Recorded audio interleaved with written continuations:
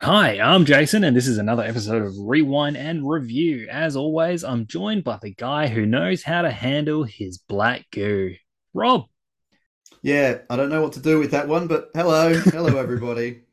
Welcome, welcome to Rewind and Review, the retrospective podcast where we have a look at an existing property from the past, delve into its legacy, discuss how it's held up over time, and even give our own personal experiences. Did we watch it as a kid or sometime later in our lives? Yes, now this episode of Rewind and Review will look at the superhero film based on one of Marvel Comics' biggest characters, which celebrated its 15th anniversary this year in 2022. From this film and its trilogy, followed by a second series of two films, to various appearances in a number of films set within the Marvel Cinematic Universe, and now officially connected to the MCU, we can't help but continue to talk about this character. And hopefully for the last time for a while. We'll see how we go. Hmm. So get that sand out of your shoes. Make sure you don't get clotheslined and keep your journalistic credibility intact as we rewind to the year 2007.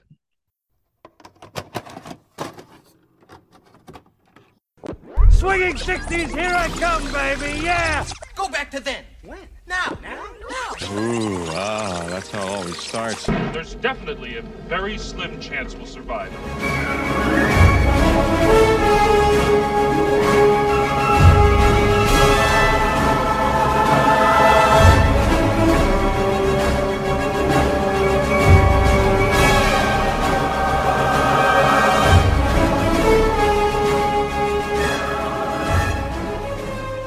The year 2007, running off the success of the second installment, Sony and Columbia Pictures were ready to go all out and spend the big bucks on the trilogy closer, Spider Man 3.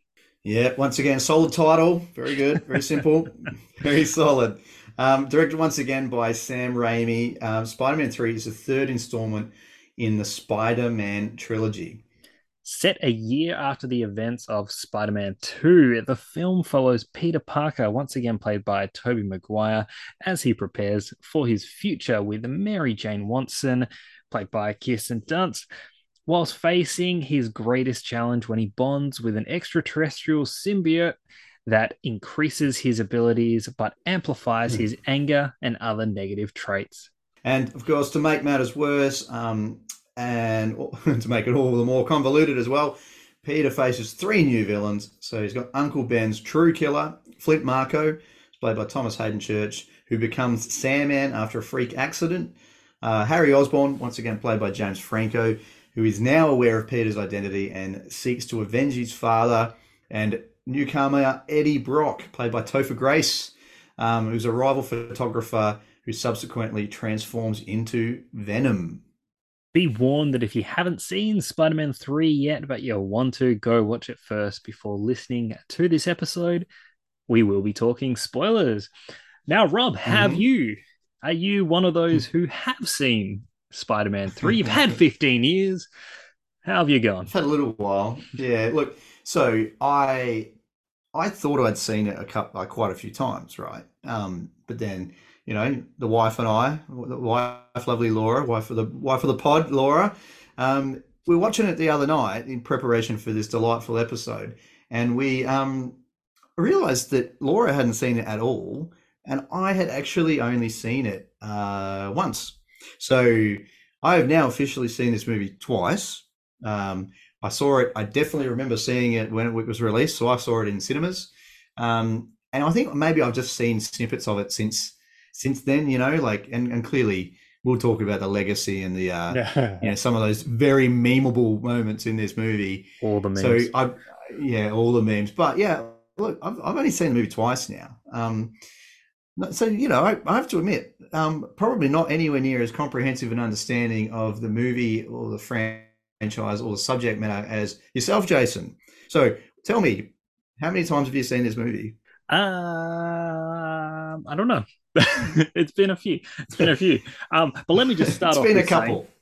saying we've covered a few 2007 movies this year. And I've mentioned, so far two of them that make up my trilogy of skipping school to head to the cinema. Yeah. Watch the Simpsons Yeah. movie, Transformers. Mhm. The first one I did it for was this one here, Spider-Man 3. Yeah, right. Very, very, so much anticipation was there for it. I was all about this movie. Mhm. I was, Yeah. just pumped. Went to the cinema, Yeah. watched it, loved it, had a hell of a good time. Yeah. Amazing. Went back again, saw it again. Great time. This movie's great. Bear in mind, I'm 17 years old. Yeah, Yeah. whatever. This is a movie, but that I swear to God, I Mm. can't even think about how many times I've watched it. But every time I Mm. watch it, I think I dislike it a little bit more every single time. And You know what? I could. we'll get into all of that. We're going to get into the whys for Into sure, the definitely. why. But I have to, before we pull it apart, I just have to say, even though I've seen the movie twice, right, I definitely did not like it as much as I liked it the first time. And in cinemas, this was a ripper of a movie. I thought, like it, with all the villains, the special effects with Sandman. Oh, it just was really great. I mean, But there are God some damn, I hate emo Peter. I hate emo Emo Peter so much. there are some great special effects moments in this movie. There are also some crummy ones. Oh yeah. There's some great scenes, some great moments, Hmm. and I can still enjoy those moments. But like, look, so many comic book superhero and Spider-Man movies Hmm. have come out since, and I don't know, just going off the heels, how much did we praise that first Spider-Man film and Spider-Man 2, especially? Then we Yeah. get this, and it's like Oh, that's a masterpiece number something two, isn't was it? amiss. Yeah. Something was amiss, but we will get Hmm. into all of it. Look, the legacy of this film, it's still, there's still stuff to talk about here. Budget. Now, I remember when this was coming out, and it was like this was like one of the most, if not the most expensive movie ever Yeah. made. And it was like, yeah, just Yeah. do it, make the Spider-Man movie, like just go nuts. Look, the final figure for how much it costs fell between 258 to 350 Hmm. million. If it is on that north Yeah. side, it would cement it as being one of the most expensive, at least at the time anyway. It Yeah. brought in a box office return of 894.9 million worldwide, which made it the third Hmm. highest grossing for 2007, the highest grossing Sam Raimi Spider-Man film, Yeah. and at the time, the highest grossing Sony Columbia film until the James Bond film Skyfall in 2012. There you go. So yeah, I read about the budget and that there's it was quite expensive. What was approved was around the tune of like the 250 mark. It blew out along the lines, but I think it was Pirates of the Caribbean at World's End was the like the most expensive next to this, and that was at 300 mil. So if it did get to that high that higher end of the speculation, although it's never really kind of been confirmed, then this would take that hat for sure. So yeah, that's it's impressive. Third highest grossing for 2007. Geez, we spent some money that year, didn't we? Bloody hell, bloody hell. But so critical rating. So generally speaking, everyone can agree with this, I think. So more characters, more plot lines, dazzling action sequences, but just not as refined as the first two. It really Definitely sums it agree up, with eh? that. It really does. It really does. Now, Rotten Tomatoes, I've got it here. So it's a 63% at the moment, based on 262 reviews. That's an average of 6.2 out of 10. Metacritic, it's 59 out of 100, based on 40 reviews. And CinemaScore give it a B plus. And Mr. Roger Ebert, it's 2 out of 4 stars. Now you put these notes here, Jason, but you've just basically summarized his quote: a mess. Roger Yep. Ebert says it was Oh, a look, Mess. he said a few What other else can you things, say? but What essentially else can you say? he said it's a mess. No, I'll that's it.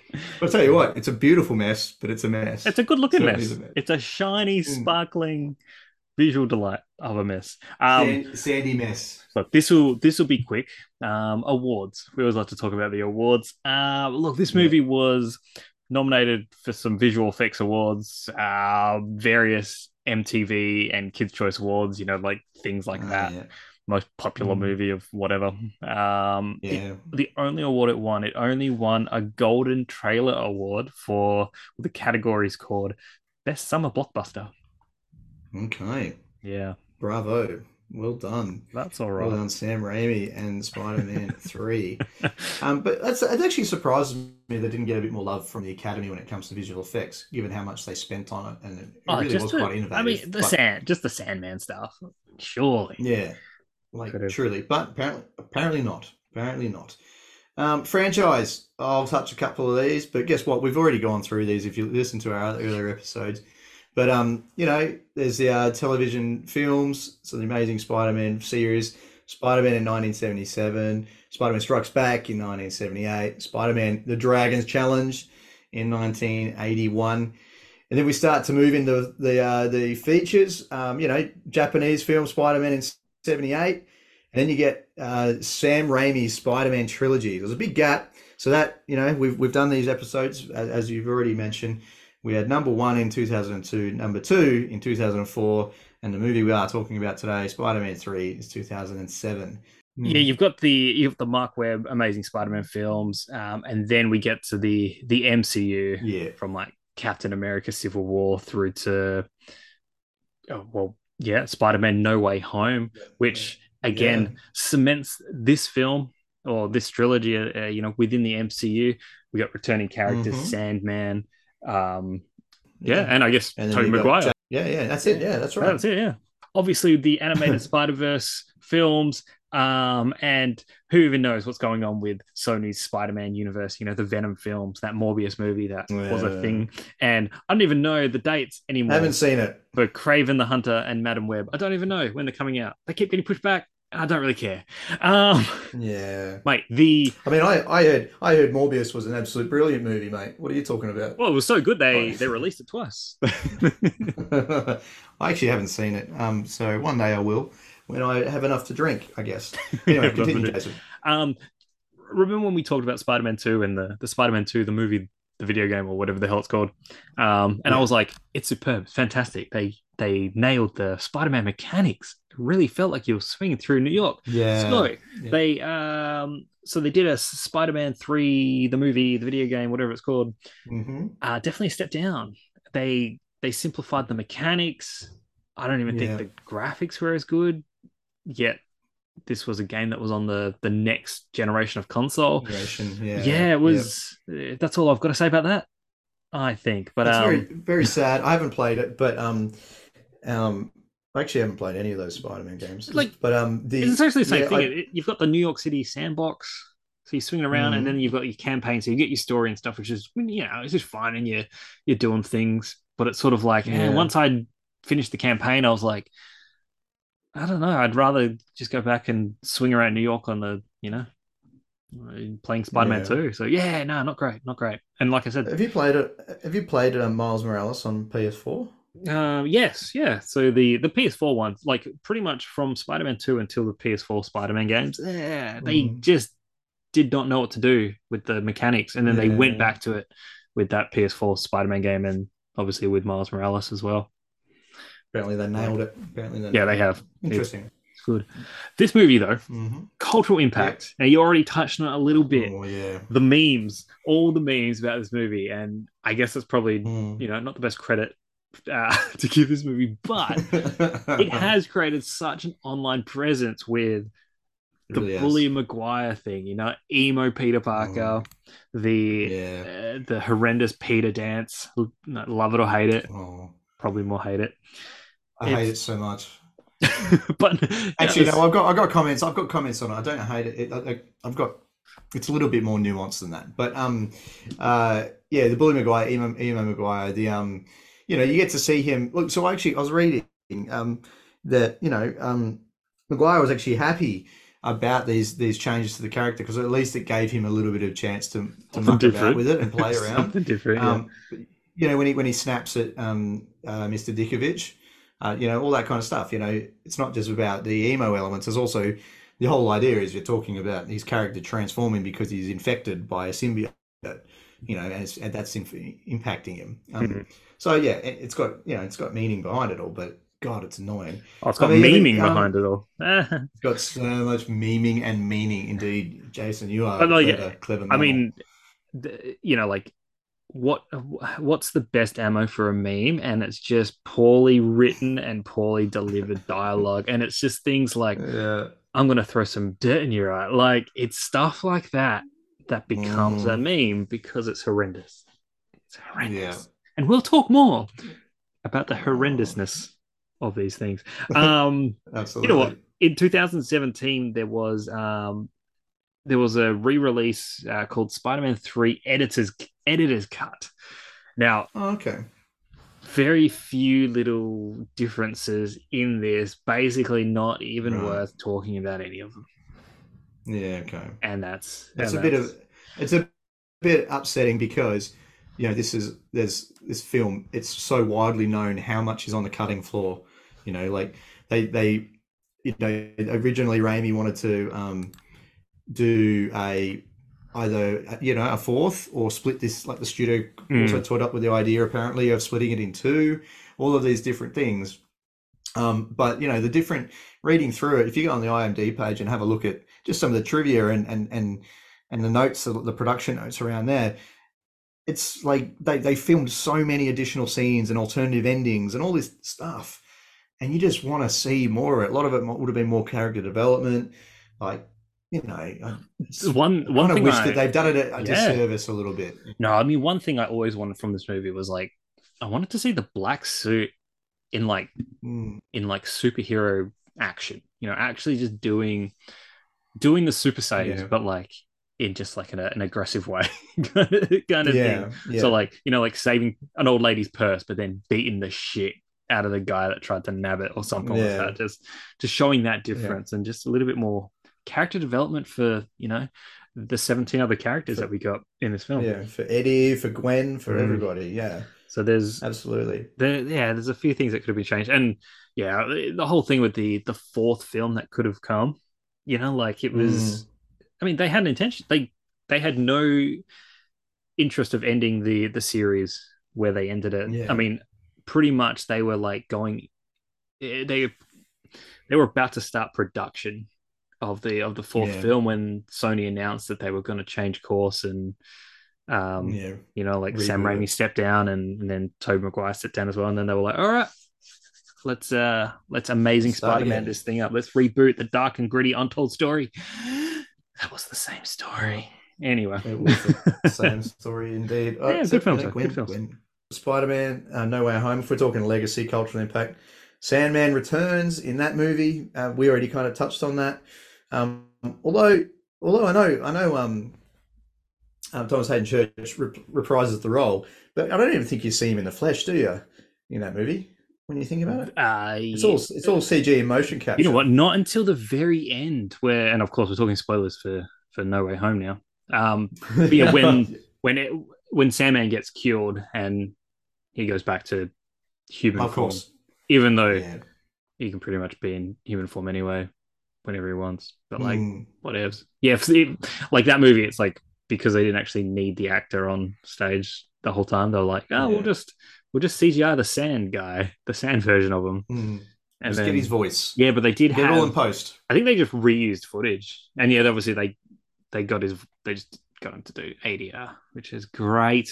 Good for him. But anyway, the Sandman legacy lives on. And just this last point, obviously Sam Raimi, after doing this film, did not go on to do any other superhero or comic book related films until Doctor Strange in the Multiverse of Madness. Did that come out this year? That was this year, wasn't it? That was 2022. Oh, mate, there are no such things as years anymore. It's all one. We just live day by day. I think it was this year. I think we watched it. We watched it together, mate. Did we? Didn't we? No, we didn't. I watched it with my other friends, Jason. Whoa. I think it was actually with I'd think be it was actually offended, with but friend of the show, Stefan Ben. right, big Well, shout out. Stefan Ben. Yeah, I'd be offended, but I go to the movies with my wife every time, pretty much. Indeed, So... indeed. Man. But with that, I mean, I remember that movie. I mean, you do remember that movie. That was like Raimi through and through. Like there was so many little Raimi-isms in that movie. Yeah. Just like there was in Spider-Man 2 with like the faux horror stuff with Doc Ock's tentacles and all that. Yeah, but just like way more. Yeah, and much way like more. much like every Spider-Man, Sam Raimi film, you get like the cameo of his car. You get Bruce Campbell's back in this one now as a French. Jeez, he's so good in this. Yeah, I thought he was great in this one. Yeah, you get you get the Raimi-isms. Just yeah, but it's so strange. Like, there's no pun there. It's just so strange. Like in the film, where Venom is one of the villains, that they didn't lean into the horror elements through Raimi's, like even a scene. I mean, look, there's like the scene on the bed with the symbiote, sort of, the lightning's out there. Okay, a little bit there. The stuff with the church bells, and I was like, okay, yeah, a little bit horrific, kind of like, oh, what is kind this? of, but just not to that level of like the scene with Doc Ock in Spider-Man 2 with the in the surgery sort of in operating theater, like horrific. Where was that kind of, that would have been perfect with the symbiote with Venom. But anyway, all good. I agree. All right, on that, I think we already started, but let's get into Spider-Man 3, the movie itself. How about we start with the score? And the only reason I want to start with the music, the score, is because once again we get this sort of, it runs for a few minutes, but like this opening titles, the score's playing. You get the the Sam Raimi, Tobey Maguire Spider-Man theme. Then we get in this film, we get a little bit of an introduction of like the Sandman and the symbiote theme as well, which I think is the new highlight in this film. I enjoy it. Yeah, I'm a bit of a sucker for it. So do I. And the visuals again, like through these opening credits or whatever you call it. Tell you what, the opening credits. So, and I said this to the lovely wife, that I was like, they really do. All three of these movies. Well, actually, no, sorry. Number 2 and number 3. It's just such a really efficient way of bringing the the audience up to speed. Like, I mean, if you got your fans, they're already going to know what's going on, but it's a visual representation of what's happened, and it immediately ties it all in, so you can just get started straight away where things drop left but off. It really, kind of like, by doing it, they're really highlighting, and it showcases the score. Yeah, well, that's it. You get to enjoy that just in its entirety. But it's also bringing home that it's like these movies are really connected. It's not just like, look, this is a standalone film. It's like, no, like there's a journey that we've been on.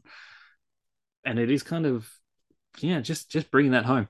I will admit, Spider-Man 2, they used artwork, like of scenes from the first film. In this one, they're just basically using snippets of video. I'm like, it's still good, but like, something a little bit missing there, but lots of cool visuals with the, like, you see like the sand and you see the symbiote sort of crawling around, and that's when you get that new like, like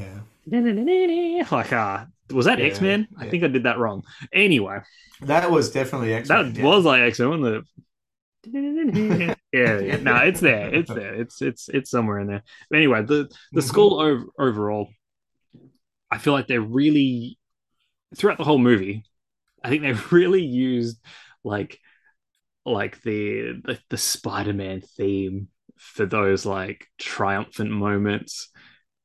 Yeah. Almost like really, again, just bringing it home, just being like, hey, Spider-Man's doing something cool, or like Spider-Man's back, like the red suit's back.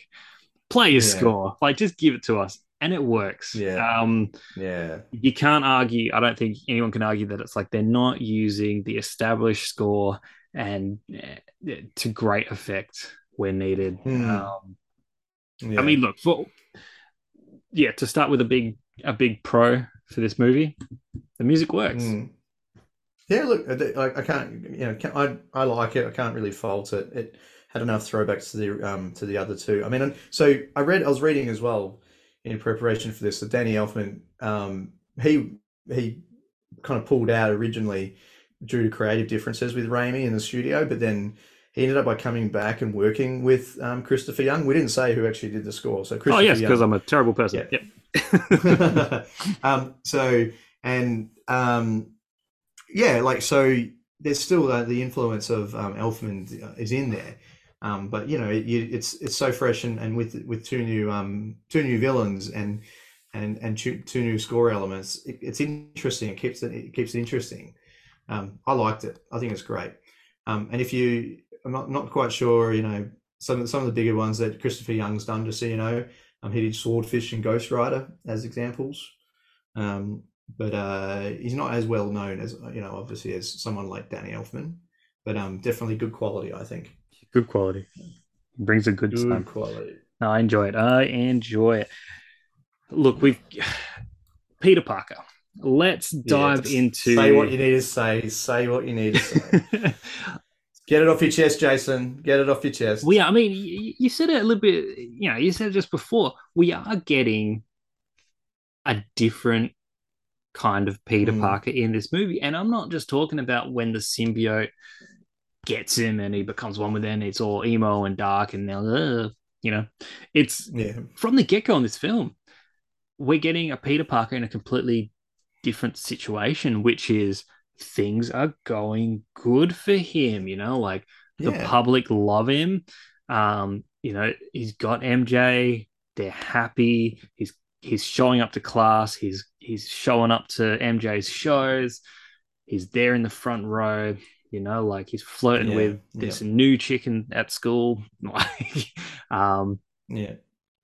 Things at work seem to be okay. This is where it starts to get a little bit rocky, but overall, things are good. He's going to ask MJ to marry him. He's on top of the world, and because it's weird because we've gone from seeing a pretty beat up, down on his luck Peter Parker, very sympathetic towards him, just want the best for him, sacrifice, oh man, so noble, all of that stuff, making us love him this whole time, rooting for him. And then we start this movie and he's just like a cocky son of a bitch, and it's like, oh man, it is tricky. And it is tricky. It's so, I mean, clearly I think it's an intentional direction for them. I don't know if it backfires because he truly is hateable. Like, you really, everything, like his decisions, the way he treats MJ, or Mary Jane in this, really, or MJ, I'm not sure which primarily they refer to. What I like to do is just go back and forth between the two.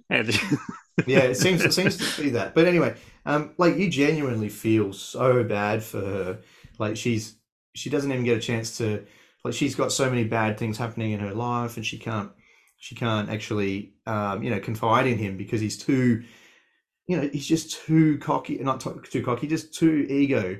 That there's that beautiful meme that gets used very incorrectly nowadays, or out incorrect context, where he's just like, they love me, and he's just because he's just lapping in all of the the way that everyone's celebrating him, but he can't even notice when his own partner is struggling, and you're like, oh, you prick, you're such a prick. There's so many moments in this movie, he's taking a photo of MJ, but then he'll focus more on the banner that says go Spidey, we love you, or whatever it is, or they're having the kiss with Gwen, oh Jesus. Yes, no, it's that is their kiss. It's their kiss. What can you do?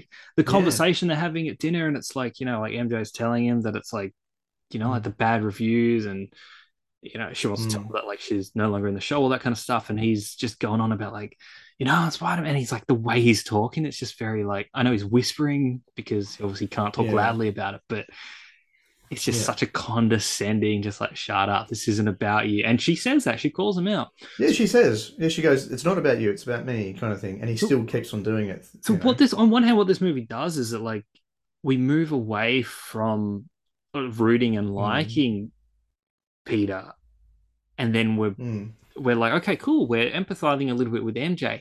However, I do find MJ in this movie still, despite the fact that we have a position to be so empathetic, I find her the most unlikable. And mainly, Nah. it's Nah. do you have a do you Sorry, have a, do you have an actual rebuttal or just no? I It's just not. wholeheartedly disagree. It's not in terms of what she's actually doing, like what the character's doing. Because again, this movie Yeah. is positioning her to be very empathetic, but it's the way Yeah. that she is tackling the very egocentric, cocky Peter, rather than just pulling him up and being like, yo, stop. You're doing this and this is what's not cool. She'll actually just be biting at him. So so rather than being like, look, this is the problem that we're having, let's fix it, she does actually just it's just like she wants to fight. She wants to fight in this movie, and it's just I respectfully disagree in a way, in the sense that she wants to fight, because I what I get from her is like relatability, that she's just a mere mortal human as well, you know. So she's also not perfect. So she's struggling, and sometimes you might not do things the way that you want to, but you still should expect your partner to be able to respond to that. But, I think maybe I see what you're saying. But I mean, what happens with, this is my interpretation anyway, with two viewings, is you've got Peter, like they need to show that his ego is developing and his confidence is developing, in order for, when he does have the symbiote, in order for that to become more pronounced and then get out of control. So he does need to be in that shitty headspace. It's just, I just think he's just an idiot a little bit. I think he probably could have had a little bit more understanding. It doesn't feel as real to me, I guess. Whereas I feel, for me, MJ is more real in that sense. Like, she's not perfect. I buy that. Okay, that's a fair statement. I mean, I don't know. Just something about her in this movie is just quite grating, and I think it is because she does give up so easily. Like, I think a better storyline potentially for their relationship could have been focused more on,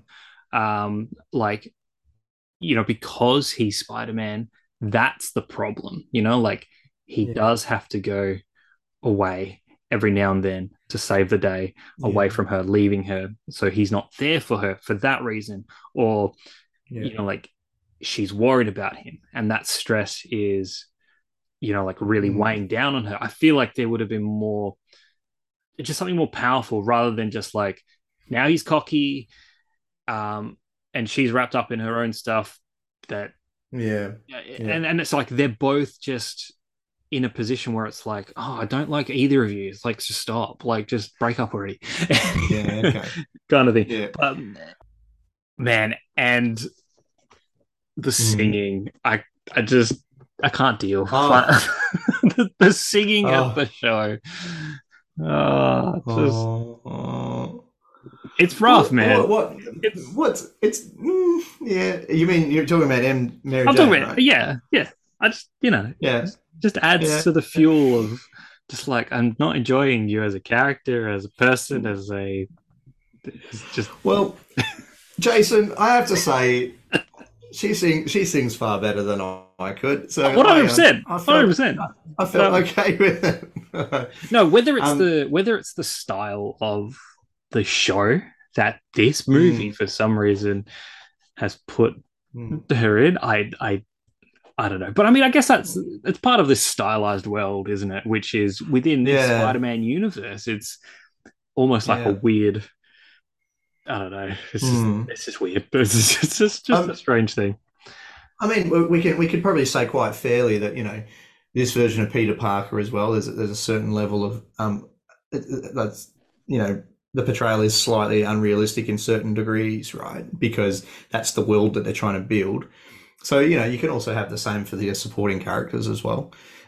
Although they do appear, like in this one. So for me, in this movie, Peter Parker is off the chain unrealistic, like when it comes to how he's reacting to the people around him. Like, you go from movie 2 where he's conflicted about his responsibilities and all of that, but then he takes a step up. kind of thing. And then after that, then you've got here where he's just like, no, I don't, like, as in he seems to evolved beyond caring about his responsibilities to embracing like popularity and celebrityism. And that to me, I think, is too much of a shift in his character. Like, it's not real. Yeah, that's right. So again, like, what we've got is that, like, you know, our two protagonists I'm finding quite unlikable.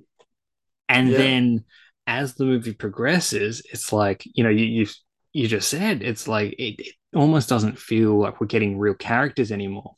And I think to load on top of that, the acting just isn't great. It's not good in this film. I don't know it's either not well acted or it's overacted. Like, some scenes, some bits of dialogue, I'm just like, what is happening? Like, why is there this exchange? And it's just over the top. Overacting is what I'd probably put it down to. But so maybe it would be really interesting to see what's on the cutting room floor with some of this stuff. The better take. Really would be. This is where we do start to see the crumbles, and, you know, even though everything is going so well for Peter, it isn't all sunshines and rainbows, and we are getting to a dark place. And obviously there's a few little bits and pieces here, which leads us into the symbiote and the black suit. Look, the symbiote story is a great story. It's a great story in the comics. It's a great story, you know, the alien suit, as it's referred to as, in the 1994 animated Spider-Man show. Great couple of episodes, and then we eventually get Venom from it. Like, if this movie was about this struggle and all this, and which primarily it is, the main villain, even though there's so many, the main villain of this film is this symbiote goo and the troubles that it gets Peter in. And obviously, you know, all the jokes, the emo Spider-Man, the you know, all that. Gotta say, the whole setup though, like, because we get small little things that start to pick away at Peter's character. So, you know, he's got this new rival at work in the form of Eddie Brock. Suddenly it's like, oh, you know, like, his whole role there is now in question, and it's like, blah, blah, blah, all of that. There's a new photographer in town. Cool. Oh, now his money, his source of income is now affected. Obviously, stuff we've mentioned with Mary Jane is all rocky and kind of in shambles a little bit. Okay, cool. Things aren't going so great. On top of that, all this stuff with, and although it may be shoehorned, and we'll talk a little bit more about it after, but Flint Marko, the real, the true killer of Uncle Ben, not that guy that was, you know, the whole, you know, Spider-Man's whole origin story. Dude. But But so Peter's got to deal with that as well, and it's like, you can see that's really where his emotions are really coming to the surface. So you get this symbiote, and it attaches to him. Yeah, we find that it's, you know, likes aggression, so it really it's really gravitating towards him. It amplifies it. So it's like, because he's in an angry place right now, it's really bringing out the angry side of him. I've got to say, but he's also in an arrogant place, so it amplifies that as well. And that's what I meant by it's more nuanced. Is what some people might look at, you know, as character flaws. When he's walking down the street, for example, and he's doing his little shimmy kind of thing. Yeah, everybody's looking at him like he's an idiot, right? Like, as in, when you like, there's one or two people who look at him and go, "Oh, hello," but most of them are looking at him the same way we're looking at him, going, "What is going on?" Cringe times 100, right? But I think it's kind of lost on audience members. I think, unless you're paying attention, that hang on, we are what we all agree. Everybody in this world, on the screen as well as, you know, in real life, agrees that he's cringed to the max while he's doing that thing, right? And there's a reason for it, and that is it's the symbiote's impact on him. Oh, look, 100%, yeah. But I think that they don't convey that really well enough in this movie, because you need to have a conversation about it to kind of get it. I don't think they say it blatantly. I understand that because I think you're probably sitting there shaking your head right now. But No, no, not I at all.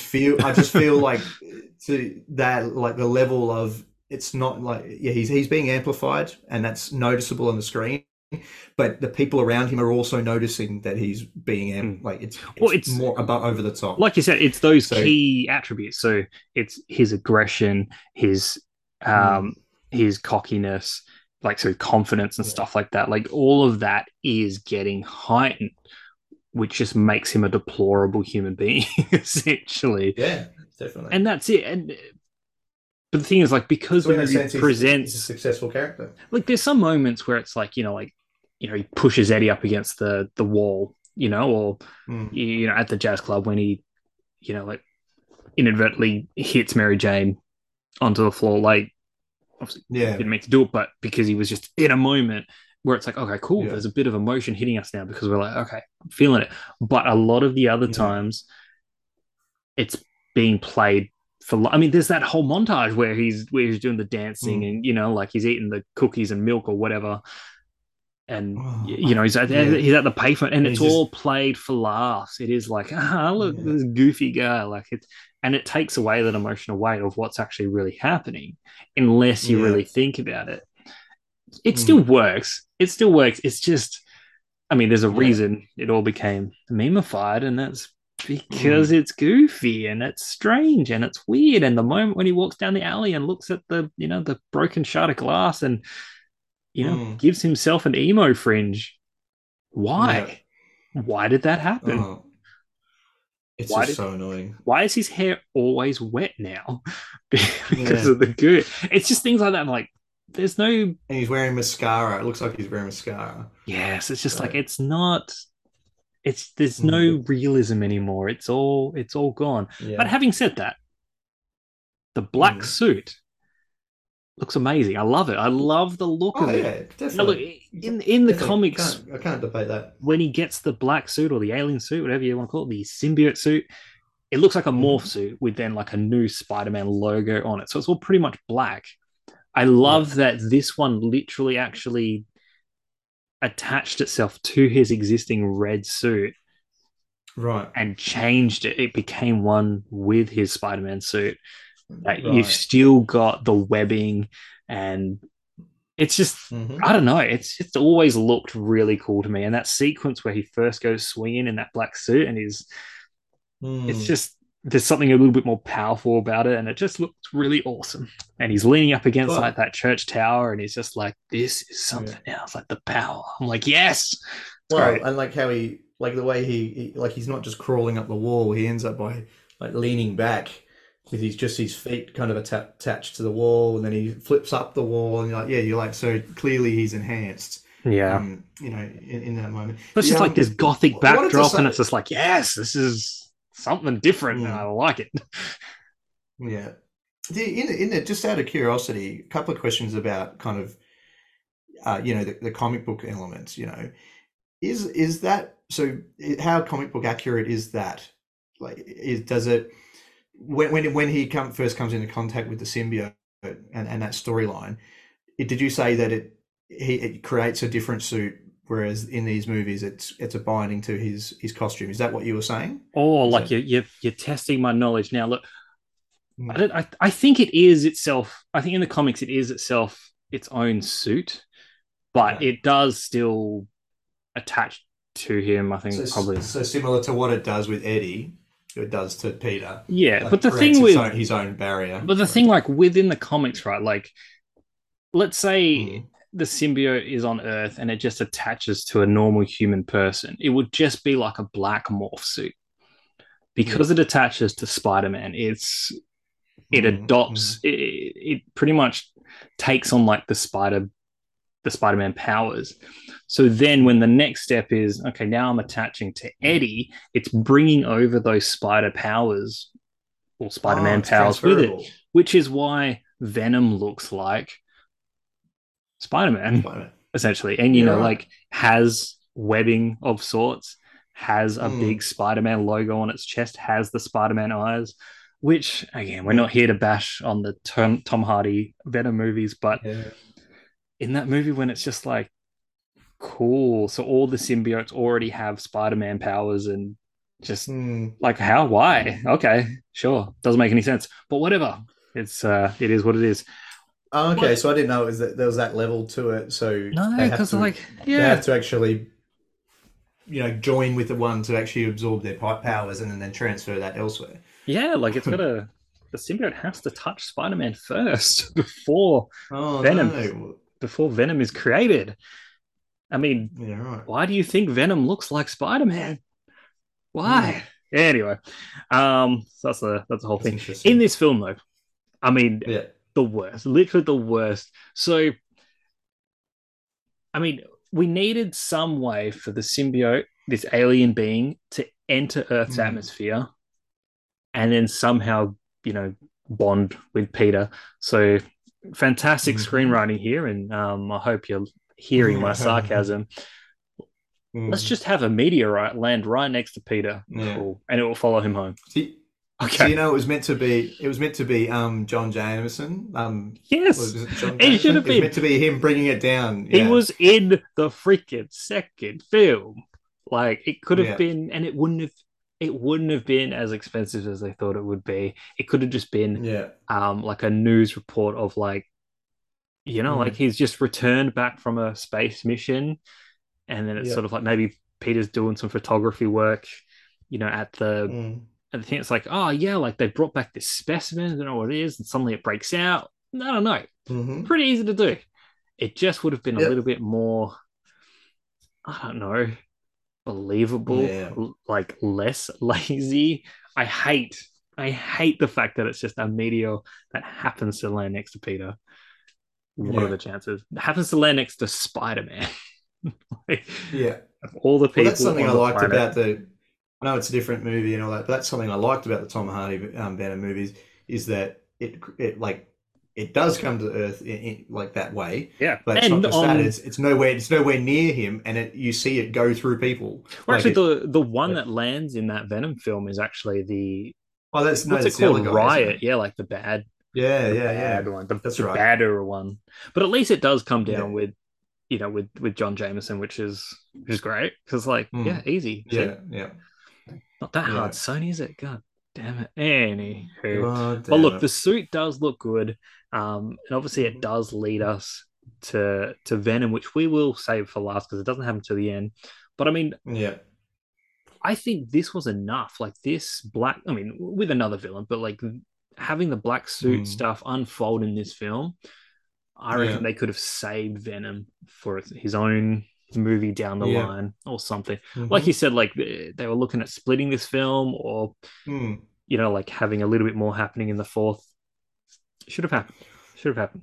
They could have. They could have. Like, I know you just said we're going to talk about Venom in a bit, but they could have very well set up Venom for a fourth Yeah. film and just had everything go wrong with Eddie Brock now, Yeah, so like Topher Grace can introduce his reprise it character. in another Yeah. one. Yeah.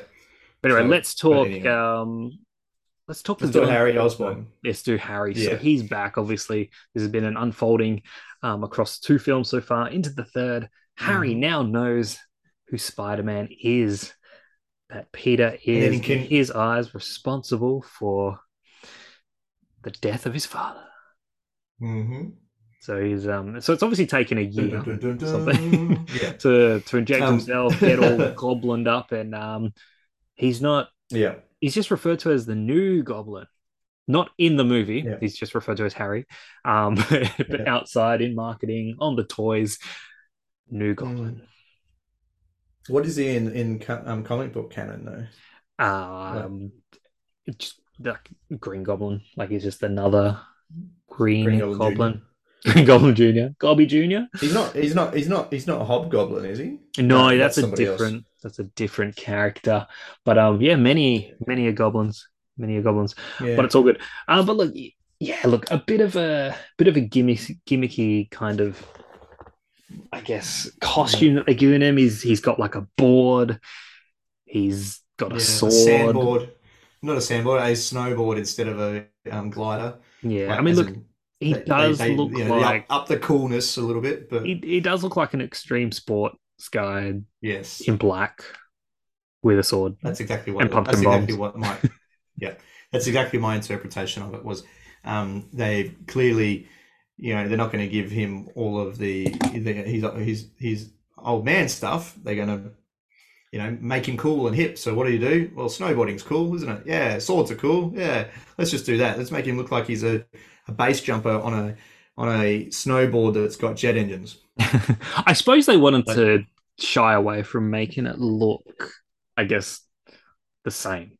So like they didn't want like another. But that's where I would have issue, because he's using his dad's equipment, so it doesn't matter if it's the same, because he's getting it all from his dad's little secret storeroom. Yeah, that's true. So it's if anything, it's, for me, it was more like, where the hell did all this extra stuff come from? What the hell? Like it's confusing a little bit, because Norman Osborn had his little secret room, and it had all the bits and pieces in it, and yet we didn't see any of this other tech, in the other movie. But clearly he had a bigger arsenal than we thought.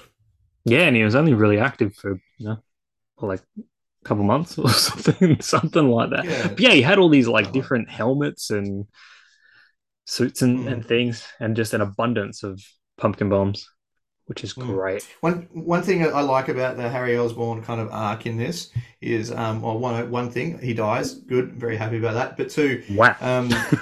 Yeah, I know. Take that, James Franco. And the other one is actually, we get to see, what's his name? Norman Osborn, but what's his lead name? Willem Dafoe. Willem Dafoe, of course.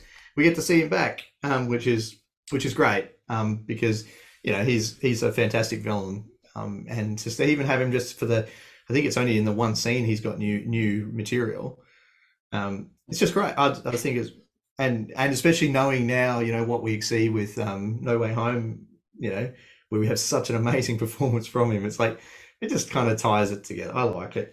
But Harry, the Harry storyline, one thing that frustrates me is when him and Peter have that fight, and he gets clotheslined and he knocks his head, and then he has amnesia. And the type of person he is when he has amnesia is completely new. Like, you don't even see that level, that version of him before his dad died. It's not even like a reverted to a previous version, which is what I think they were trying to do, is to say he's lost his memory up to a point, so he's just gone back to what he was. It's like they actually gave the character brain damage. Yeah. But it was meant to be amnesia. So that creates a little bit where he's just too friendly and perfect, where he wasn't like that. He's goofy. He was nice to Peter. He was goofy, but he wasn't that guy. He wasn't that character. No, he was actually. He was pretty cool, and sometimes a bit cold, and a little bit. Yeah, but very. Look, and I'm sure there were. I think the times where it feels the most real is when they're sort of playing, basketball a little bit in the hallway, where it's sort of just like, the bit in the hospital bed where it's like, I don't know what James Franco is doing in this. It's just bits where MJ walks in, I know that face or that voice or whatever he says. Yeah. And it's like when he's kind of flirty with her, and it's like, wish someone would bump me on the head. Bop. And then the scene. Oh, yeah, that's what I mean. The scene in the diner.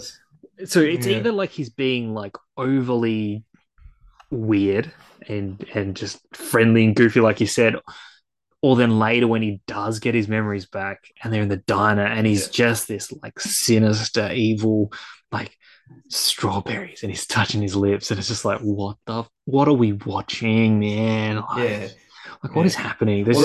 I definitely prefer the evil version over his brain. At least then we can be like, well, we can blame the serum, the goblin serum. That's what's going on. There's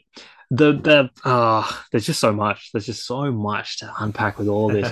What makes everything worse, right, is that on top of everything we've just said, is that later on, when he does, learn the truth and stuff like that, and he shows up to give a helping hand, he's suddenly just so chummy. It's like, am I interrupting? Come on, buddy. And it's like, yeah. Uh, which Because again, like, have you seen your face? Your mate just blew off half your face, and you've got crazy goblin juice. Like you wouldn't be that chummy. You wouldn't be that yeah, nice. it's Yeah. crazy. Do you know what? Like, and again, this isn't a critique on this movie, but again, in No Way Home, when Tobey Mm, Maguire Peter says to Ned, like, "Yeah, I had a best friend. He tried to kill mm, me and then died in my arms." That's an yeah. oversimplification of what happened. Wherein clearly in Yeah. this Definitely. movie, yeah, he tried to kill him. Some shit Yeah. happened. He Mm, forgave him, or he realized that he was mm, wrong, yeah. helped him, fought side by side by him, and died in battle, Mm, saving the woman he loved and saving New York and all that kind of stuff. yeah. Yeah, he what did Peter say? He tried to kill me and then died Okay. in my arms. It's like, Yeah. come Can't on. remember. Yeah. Yeah, but it was played for laughs. It wasn't played for because they're obviously. And Oh, no, that's right. Because it was played for the Is narrative it a rather than hobgoblin? Not himself. Ned is hobgoblin, isn't he? Potentially I think that's one of his from personas yeah. that yeah, So I I think think that's what they might. Now that we're talking about, it, I remember I mean, that yeah, that's potential arc. but they Yeah. only chose to say things that they wanted to say without yeah, anyway, that's a whole other thing. Yeah. Bernard, the butler, Bernard. So he's Yeah. back. John Paxton is back as Bernard Houseman. Can't believe that's his name. Yeah. I mean, this has always been a griping kind of plot hole in this film where it's like, oh, just at the Mm, right opportune time. Okay, yeah. Harry, I'll tell you the truth now, even though I've known this whole time that your Yeah. father. I've seen you struggling. I've seen you in pain, Mm, obsessing every day about Spider-Man, and I could have told yeah. you. I cleaned his Mm, wounds. They were from his yeah. own glide. Like, get out of town, Bernard. Get Yeah. out of town. What? Harry took a pumpkin bomb to the face, man. Like, Yeah. Yeah, exactly. Yeah, it is a bit convenient. That's very lazy writing, I think. So it's it's like, oh yeah, so, sir, you wouldn't. I've seen many things in the halls of this house that I choose not to say. It's like, oh I until now. God, because until now, right when it seems to have mattered, even though the because there's a well-being sand of your monster and a black blob yeah. that we need to eat to go fight. Oh, it's painful. And then look, so Super convenient. he's also when he does get his memories back and he's all conniving. I mean, look, there's some Mm, interesting stuff going on. He's he's not even trying to because at first it's like, look, he's almost trying to move mm, in on MJ again. And it's yeah. like, okay, yeah, and it's a little bit uncomfortable. And Mm, like there's they're doing the twist thing in the kitchen. That's a thing that happens. Lots of oh, just musical sequences in this movie. I don't know what's happening. Um, yeah. but then later it's just like when he's full on evil, the Mm, puppet master like getting her to break it off with Peter and in what could be the most overacted scene. At least for her, it's like, okay, well, she's meant to be acting in quotations, but just Peter's reaction is just horrendous. Anyway, yeah. I know, yeah, it is. It's definitely a little bit of cringy too. I agree. I it's agree. definitely a little bit of cringe. It's pretty rough. All right. Now, so second and or third villain, if we're counting the symbiote, Flint Mm. Marko becomes Sandman. So Thomas Hayden Church. I like this character. I don't know why because I think that I he like this overacts it character, a but I little bit don't as know why. well. I think he overdoes it as well. But he's a sympathetic villain. Like you feel sorry for him, And even though you find out conveniently that the original person who killed Uncle Ben wasn't actually the killer, you find out that it's this other new character. And that was another question I was going to ask you was, do you know the backstory of Flint Marko? Is he the original killer of Uncle No, Ben no, Yeah, okay, great. So that's definitely convenient, no. right? Just That's writing. look the one thing about this character in this movie that I hate so much is that they've shoehorned this Yeah. backstory in for him to. The idea is like oh, we want a personal connection to Peter. Why? He's a man made out of sand. He's a menace. We got to sort him out. It's something for Spider-Man to do. what they've got here Well, in terms of a sympathetic villain is fantastic. They've got him, his daughter who's sick. He needs the money for it. So we're kind of like, well, we get it. Now he has this opportunity where it's like, he has the power to get that money to help his sick kid. Wouldn't you do the same thing? Oh, shit. Now I'm siding with him. Oh, man. Oh, now I'm having feelings. It's a great villain. yeah. And then visually, like that sequence where he first forms as Sandman, Mm. what is it, like 4 minutes Oh, or something? And it's just like the little yeah, grains of sand moving along. Like when I first yeah, got yeah, a Blu-ray play ever, and Spider-Man 3 was one of the first Blu-rays I had. Well, actually, yeah, I got the Spider-Man trilogy on little Blu-ray box set. I was like, do you know what? I yeah. know the exact scene I want to look at first, just to test this Blu-ray Mm. thing that we've got going on. And it was that Sandman Yeah, scene. Just watching that sequence, I'm yeah. like, this is magical. This is amazing. And Mm. then we've got some other visual scenes where it's like they're like Mm. PS2. Okay, it's not that bad, but they look like video game characters. But like just visually, what they're Yeah. doing with Sandman, all the crazy stuff, whether it's that sequence or just him as a giant monster or Yeah. just sand going everywhere, he is a fantastic villain and a fantastic Yeah. gag with Spider-Man when he all is said and done, he takes his boot off and he's like, where do these Mm. guys come from? Fantastic. That's brilliant. Yeah. Yeah. I did like that. That was like, what's going? Yeah, yeah. It was a cool little scene that I did like that. But the to touch on what you were just saying, yeah, the special effects. In fact, my highlight for this movie, like my favorite thing, is those effects. It just looks so good. And the like, yeah, that especially that scene, that forming scene where he's kind of falling apart and he's not, and it's I don't quite get the science behind it, but that's fine. What what I Uh, would say though is just to, while we're talking about it, that scene that actually took 6 months to build, like, and to render. Like, it is and a true 300 of the marvel of $350 million. $1 million. Yeah. Well, they when they said, like, when they were starting production, they actually the CG kind of programming, it still hadn't been written yet. Like, they knew what they needed to do, but they actually hadn't created the tech. So it was only halfway through production that they were actually even able to bloody do it in the first place. So it really is amazing, and I like how his tangible sizes depending on where he is and stuff, and how he's indestructible. He gets thrown in the water, and it's you can get rid of him for a little bit, but ultimately it's not like, yeah, it's like he's the indestructible man. He's a great villain, but the fact that he's also a sympathetic one, like, I think it just adds an extra layer where we can sympathize and we can care about him, but we also love to see him kicking ass and being a bad guy. Great. So I think he's a great character, even if he is overacting a little bit. But yeah, that's my take anyway on him. No, like I like him. he definitely. This is how good of a villain he is, or at least should have been in this film. Like, because they made the decision to sideline Harry for the most part of this movie, as a goblin, because they're like, look, Mm, too many villains on the board. Let's sideline you, have you be Harry, even though it's a goofy version of you.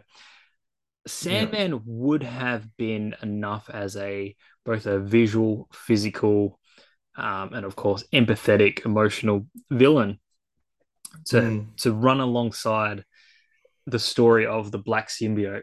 It would have been enough, and then have the yeah. Harry stuff see as like a secondary thing, eventually Yeah. leading up to the end of the film. It would have been enough because he's Yeah. that It good. definitely would I have. really like it. Again, Mm, I hate the shoehorned backstory. Just no need. mm. But again, it was to give Peter some personal stakes. Again, if But we're it doesn't. But he talking, didn't. He didn't need to. I mean, apart from no, the yeah, forgiveness arc of that, yeah, like that, I understand that. But yeah, yeah, and like you wouldn't get a resolution of that character without that connection. But and do you know what? You, they could you have still you figured it out. you nailed it there. This movie does give resolution to that character, Mm, except when we then next see the character in the way mm, home, like mm, he's a bit of a rogue, a bit of an asshole again, and the only way to solve everything mm, is to have him cured. And it's like, yeah, but no, but they were in good terms. Everything was mm. everything was fine. Yeah. It was all good. Look, there's a lot of there's a lot of stuff, a lot of characters, and then obviously a lot of villains in this movie. And you're probably asking, like, okay, how do they balance it all? Well, this is what they do. You know how I just said that they kind of had to be like, okay, Goblin, you've had your scene. Yeah. Now you're just going to be Harry for the remainder of the movie until we need you again as Goblin. Yeah. With Sandman, they do the same thing. Even though this sequence is fantastic, you got black suited Spider-Man, they're in the subway, crazy fight. Like this is great. And then it ends with Sandman getting washed away like through the sewers. Yeah. That's basically them putting him back in the box, saying, we'll bring you out when we're ready. When we need you. Yeah. Because essentially, like, you know, for a casual viewer, I can imagine you're watching this movie, that scene happens, then the rest of the movie plays out, and then suddenly Sandman's back, and you're like, oh, you're still in this movie. Okay. Yeah. Like, where you been for 40 minutes? I don't know exactly that long, but it feels... I mean, it's a bloody long movie, so, it does, it feels like a while, but yeah, you're right. They kind of, he kind of gets soft defeated, you know, like he could be out for the rest of the movie, like with that. You don't know what really happens to him once he's in the water, you know what I mean? Like, he might not be able to come back at all. And so at that point, you just kind of accept that he's gone, but it is lazy writing because they're just kind of getting rid of him until they need him later. Yeah, they put him away and say, we'll play with you later. Yeah, put you in a little box for now. Yeah. Okay, so shall we talk Eddie Brock or Edward? Yeah, go on. We'll save the big guy for last. Absolutely. Well, fun fact. So, you know, I'm a fan of that 70s show. Topher Grace was a delight on that show. It was this movie. Yeah. It was this movie that he left the show for. Yeah, I read that. Yeah, I did read that. Yeah, it is a shame because I don't know if this did what it was meant to do for his career. Look, he's made some movies. He's done all right. I mean, it's Topher Grace. Everyone knows Topher Grace, so it's not like he's I mean, what mind you, he could be in. I mean, he hasn't been blacklisted like like Brendan Fraser was. Like, I'm sure he could still get roles if he wanted them. You just don't see him anymore, really, do you? Yeah. So, but anyway, so I actually really like so the Eddie Brock portrayal. I like how he kind of became a bit, like he what did he do? You know, he stole, Peter's photo to try to steal his job and to get the promotion and all that. And then when he gets all that put in his face, he gets fired and all of that, and he loses his job, he loses his partner, although I don't know whether or not Gwen and him were really together or not, because Eddie, we had kind of acts like they were. Yeah. So anyway, but it's just, I think at some point you're made to feel like Peter's done something wrong, to punish Eddie for stealing his work and all that. And then, Eddie gets hell upset and then goes on his little vengeance trip. But like, dude, you stole his work, as in, what can you expect? Of course, someone's going to try to clear their name, point it out, because they lose the job. You know what I mean? Like, I don't know why he gets where his entitlement is. He's got such an entitlement, and he's a fraud. So, but I like that. I do like it. It also makes me a little bit angry. I'm like, it's not. I don't think it's quite real, in that sense. Like, yeah, you've done something wrong. You've been caught.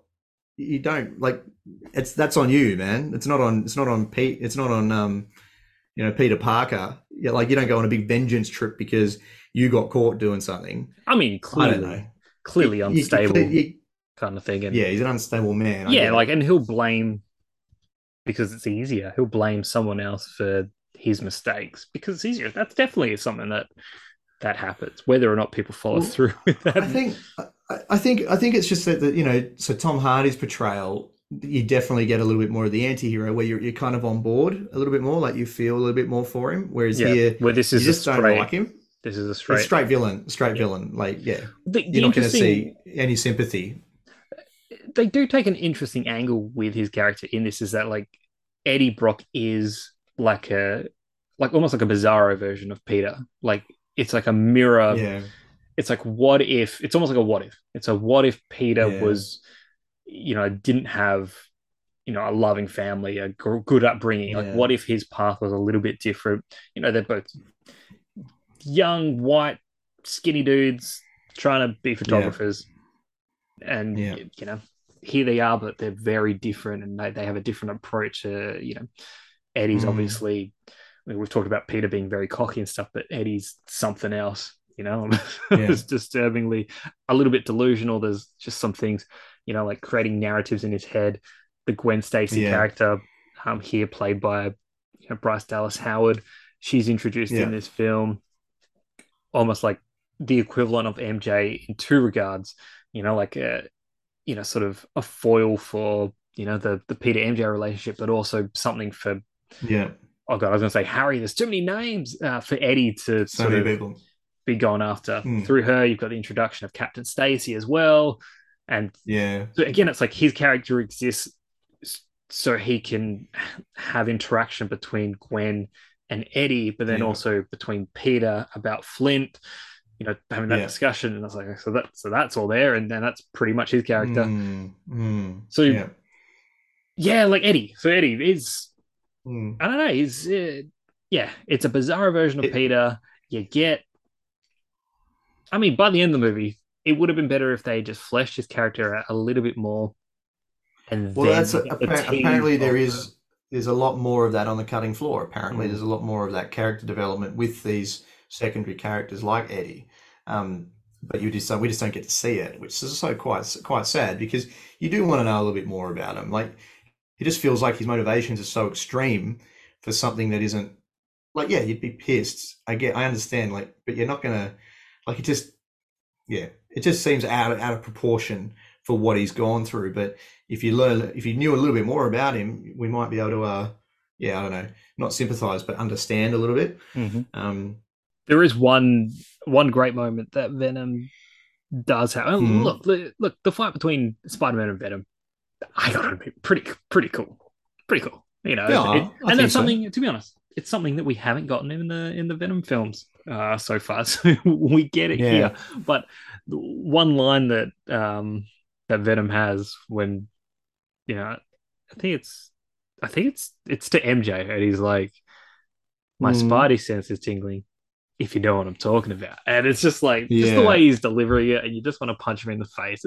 It's a great moment. I'm just like, Topher, you son of a bitch. No, look, it does. I hated the line, but probably hated it for the right reasons. So just because it's awful. I tell you what, I really like the fight scene. Some of it is really dodgy CG, like bouncing around everywhere. That's okay. I accept that.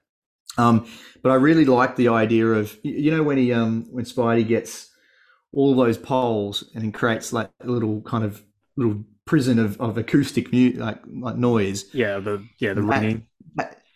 Just the way the camera work on that and the way he's swinging around and jumping from, it's just a cool little scene. I really like how that works. And look how that ends. Like with like the moment where the symbiote like separates from Eddie and is like a fully fledged, just like big giant beast. Even for a moment, I'm like, hello, there's Venom. That's him right there. Like that's happening.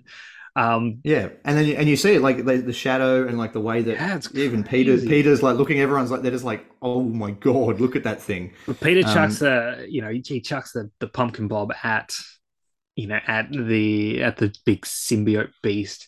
But then the moment that proves that Eddie's too far gone, it's that like he can't give up the power, and he's just like, no, and he jumps into it, and then he's gone, and he's gone.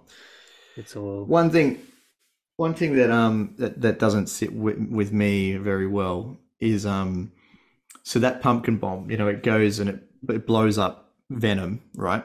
And absolutely vaporizes Eddie. He does every little bit, and then you've got little bits of Venom that are just like the symbiote that are just burning on the ground. But what so don't forget, one of those pumpkin bombs went off right next to Harry's head.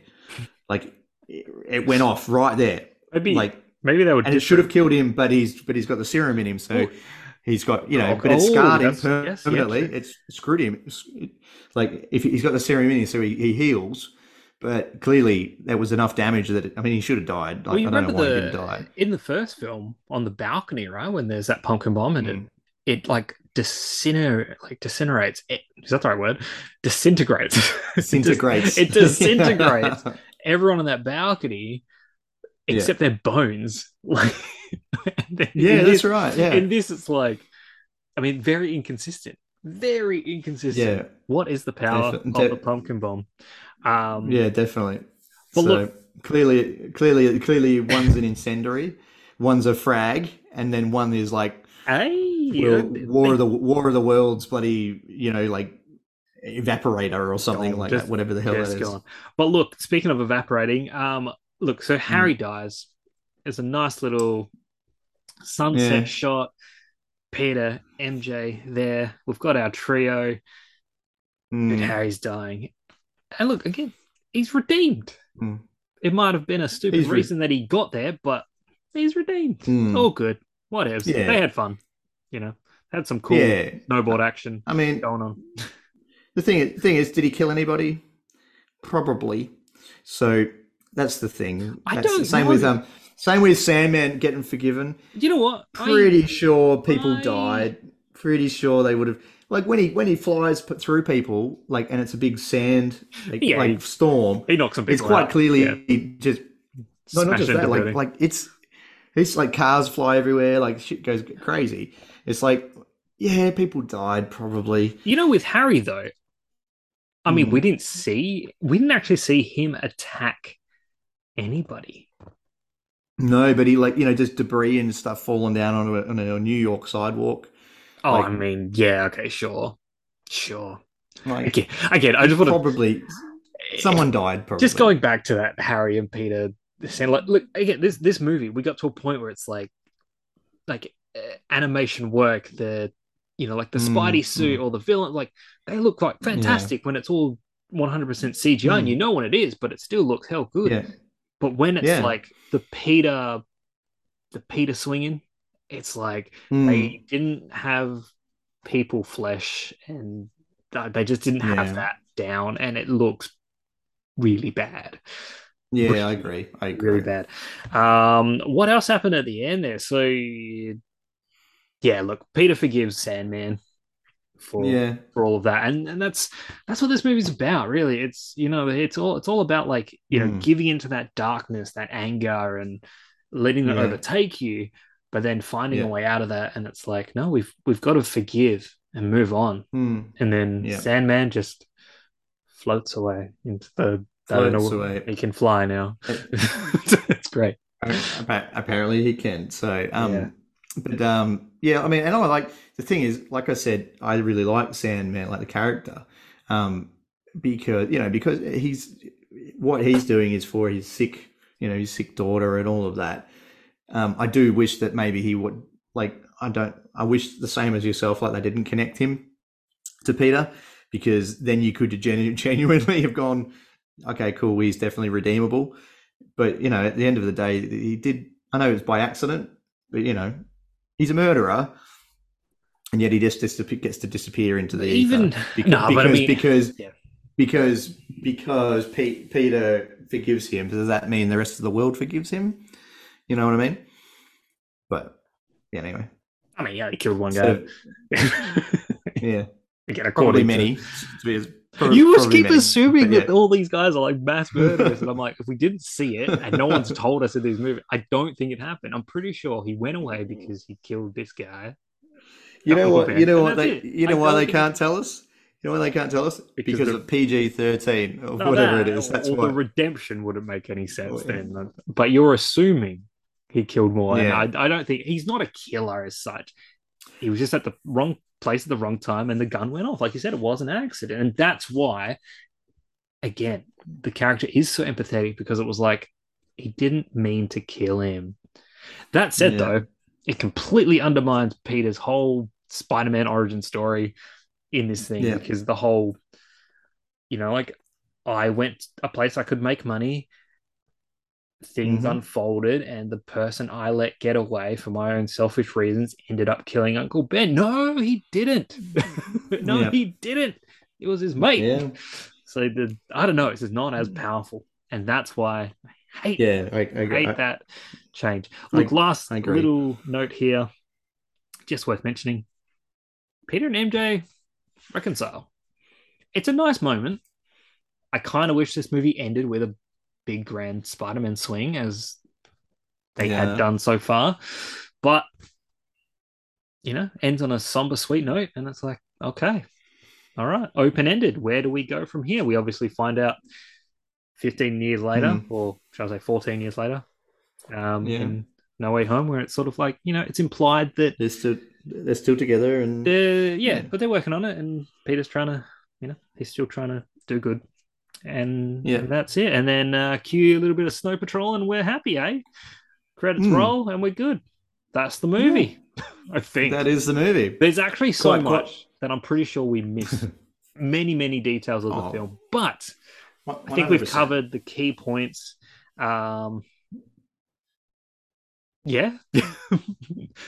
with me. Yeah, definitely. Okay, definitely. Good. I think we knocked it on the head, definitely.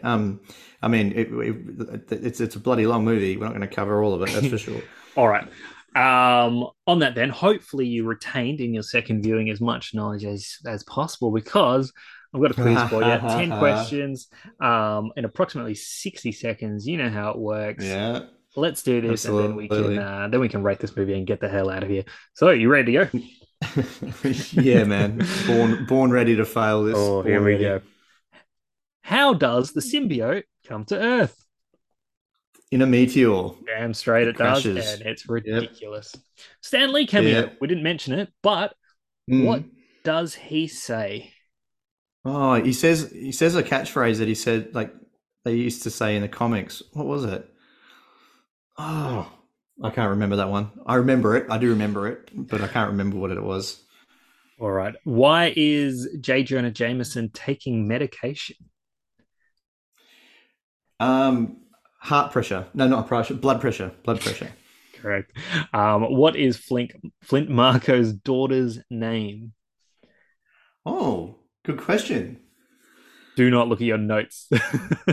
I'm not looking at my notes. No, I can't remember it. I can't remember. Okay. What is Gwen Stacy doing as the crane crashes through the skyscraper she's in?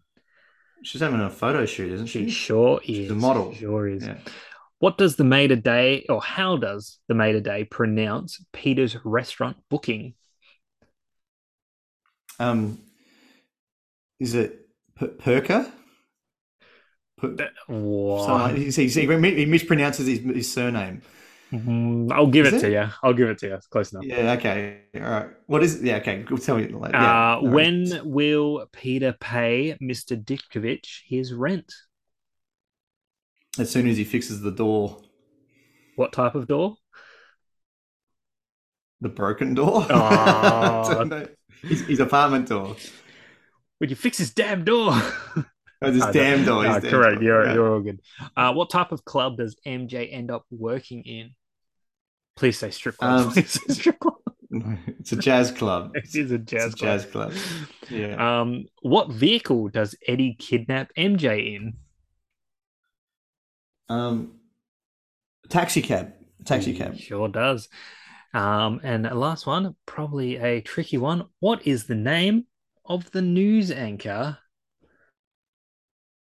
in the final fight, the final battle? Oh my god! I was looking. This was on the IMDb for some reason. It's also in our notes, but do not look at it. Is it in our notes? It is. No, I don't know the answer. No, that's all good. All right. I lost track of what you got. Let me just do a quick count. 1, 2, 3, 4, 5, 6, 7. Not bad, man. Not bad for 2 viewings, mate. Not bad for 2 viewings. What did you get wrong or did not answer? So the Stan Lee cameo. So the entire quote. I think, isn't it? Oh, it's enough. Oh, what is it? I can't remember what it is. So the entire quote is. What is it? I guess one person can make a difference. Enough said. No, no, yeah, right. And it's Enough said, I think, the is enough what said stuck bit with is me. the But bit that you're thinking of there. Um, yeah, okay. Flint Marco's daughter's name is Penny. Oh, okay. No, I wouldn't have. Yeah, no, that's not in So my brain at all. so the maid of day pronounces Peter's restaurant booking Peter Pecker. Pecker. I was going to say Porker, but then that would not match the age rating of that. So yeah, Peter that's not going to Porker. work. And Yeah, that's what Peter Pecker is much better. well, yeah, true. Good point. And the Oh, news very anchor, good. the news anchor presenting over the final fight there is Hal Fishman, who actually playing himself, Hmm. and unfortunately died. He passed away 3 months after the release of this film. So this was actually his last, Yes, I guess, film appearance. the but that is- the actor who played Uncle Ben also passed away after this as well. yeah. So, And look, if we're on a track of death, I think Rosemary Harris also passed away at some point. I don't know exactly when, but yes, after this film. No, look, no, things happen, and look, this is a 15-year-old movie. So I've had Yeah. 15 years of death. Yeah, Great 15 time. years of death. And on 15 that- years of death and multiple Spider-Men. And yes. On that note, Yeah. let's change it up a little bit. Let's do the rating. You can go Yep. first. Out of 5 VHS tapes, Spider-Man 3. Yeah. Okay. Cool. So this film, I like the action in it. Like is probably my favorite part. If I'm going to say anything, we talked to death about how it might it's underacted or overacted, and the characters, they just don't, for me anyway. With my experience, they didn't feel real. I mean, I did relate with MJ a little bit more than you do, but even that, like, none of the performances really caught me as much as, say, the second movie in this trilogy. But the special effects, for me, for the most part, apart from rubbery people jumping around a little bit in the third act, like all the sand stuff, it's really, really good. I thought it's really well done.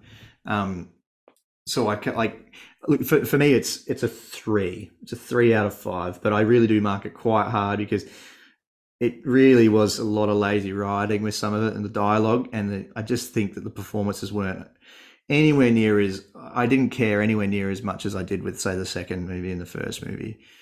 Even with No Way Home, I thought that they would, like, Maguire was better than. Anyway, that's just me. So for me, it's 3 out of 5. And that's after watching it 2 times. Jason, what about you? Go on. Yeah, look, I mean, this is a huge step down from Spider-Man 2.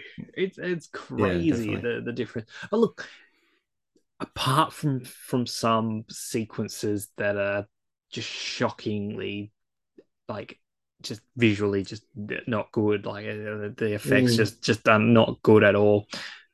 There's some very delightful, incredible sequences where I'm just like, this is phenomenal. This is amazing. Some great action. There is some great action. And again, you get the red suit Spidey and it's great.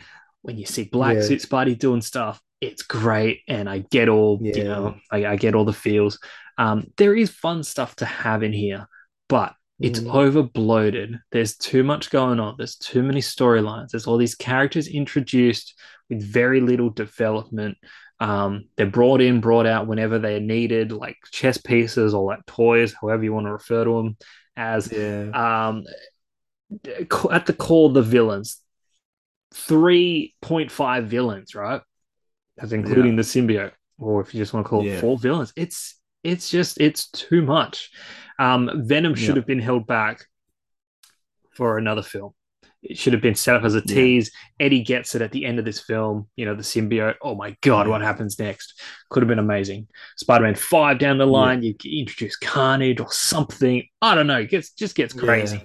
The acting, there's so much overacting in this movie. It's ridiculous. There's some choices in terms of what characters are doing that don't, like, especially Harry. Like, what the hell? What is going on? This movie is not refined. You know what it might be with? It might be with Franco. Is he was filming back to back? Pineapple Express. Pineapple Express. Yeah. So maybe he was just high. He was just high the whole time. You know what? And you can see it in his performance. At least that answers it. Yeah, maybe. But look. But anyway, yeah, continue. This movie is poorly written. Like, it's a mess. Look, again, if you just strip it all down and just make it a movie about anger and darkness and then eventually forgiveness, and have the two parallels of the Peter and Eddie kind of thing running side by side, so you're introducing and developing the Eddie character whilst having Peter struggling with the black suit. Get to the end of the film, there's that exchange of the symbiote set up for the next film. Whilst all this is happening, Sandman is doing his thing, but he's not super bad. So we're not like, oh, it needs to be stopped completely. It's just, again. Yeah. And then just have the Harry stuff be a little... Harry should have probably been the main villain focus because of all the setup. And we should have got that payoff. And we didn't. We just got weird Pineapple Express Harry Osborn. and by the end of it, you're just like, all right, surfer stick, dude. Like, come on, buddy, let's do this. Like, get out of here. But look, you know what? I don't know how we're not working for studios, Jace, because what we've come up with here is the perfect sequence that it should have been with. And, they could have made more, like millions, hundreds of millions of dollars if they followed this, but no. Why? What are we doing differently to everybody? I'm not going to sit here and say it was all bad. Look, they were like they were like 100 million shy of $1 billion. I mean, people showed up, people kept going back. Oh, definitely. I mean, I went back, and again, I did love this movie when it came out. It just gets worse every time I watch it, though, so I have to stop. But look, I've had 15 years to think about what they could have done better, so that's why. A bit of regurgitation. On the upside, it did give me that Signal Fire song from Snow Patrol, which is fantastic. It's a beautiful song. It is. But look, it's a good song. Final rating 2.5 out of 5. Whoa! Wow. Yes. Okay. No, this movie is there's just too much bad stuff. There's just too much. But look, again, the reason it's above 1 and 2, even just a little bit, is because of the good stuff that's in it, and there is some, just not enough. just not enough. Okay. Oh gosh. So that was our rewind to 2007, Spider-Man 3. Yeah, we hope you've enjoyed this episode of Rewind and Review. As always, we'll remind you that any feedback, either positive or negative, or any rewind requests can be sent to us via email at thatfilmstewpodcast@gmail.com. Or you can reach out to us on either That Film Stew or Rewind and Review's Facebook pages. Like and follow these pages whilst you're at it. Yep. Subscribe and leave us a review on SoundCloud and Apple Podcasts, as it does help others like yourself find the podcast. If you missed it, Rewind and Review, we've gone back. We've done the original Spider-Man film from 2002. We've done Spider-Man 2 from 2004. Sounds like comics have covered the Amazing Spider-Man movies and an abundance of Spider-Man animated shows. Yeah. That Film Studio has reviews on everything MCU, Captain America Civil War, Avengers Infinity, and Endgame, the Spider-Man Home trilogy, and even Spider-Man Into the Spider-Verse, not to mention Venom and Morbius. So go check out all of that stuff. So I think with this episode, we are officially, across the 3 podcasts, we are up to date with all the with the Spider-Mans. We've covered it. We're good. If you're wondering what's up next for Rewind and Review, take a listen to this clue.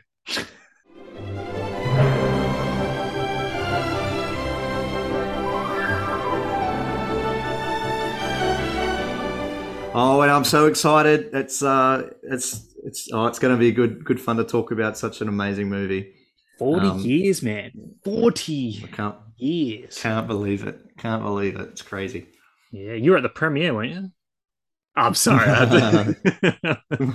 My hairline says yes. Whoa. But no, Jay, so I was not. All right. right. Thank you for listening. This has been another Rewind and Review. See you on our next trip. See ya.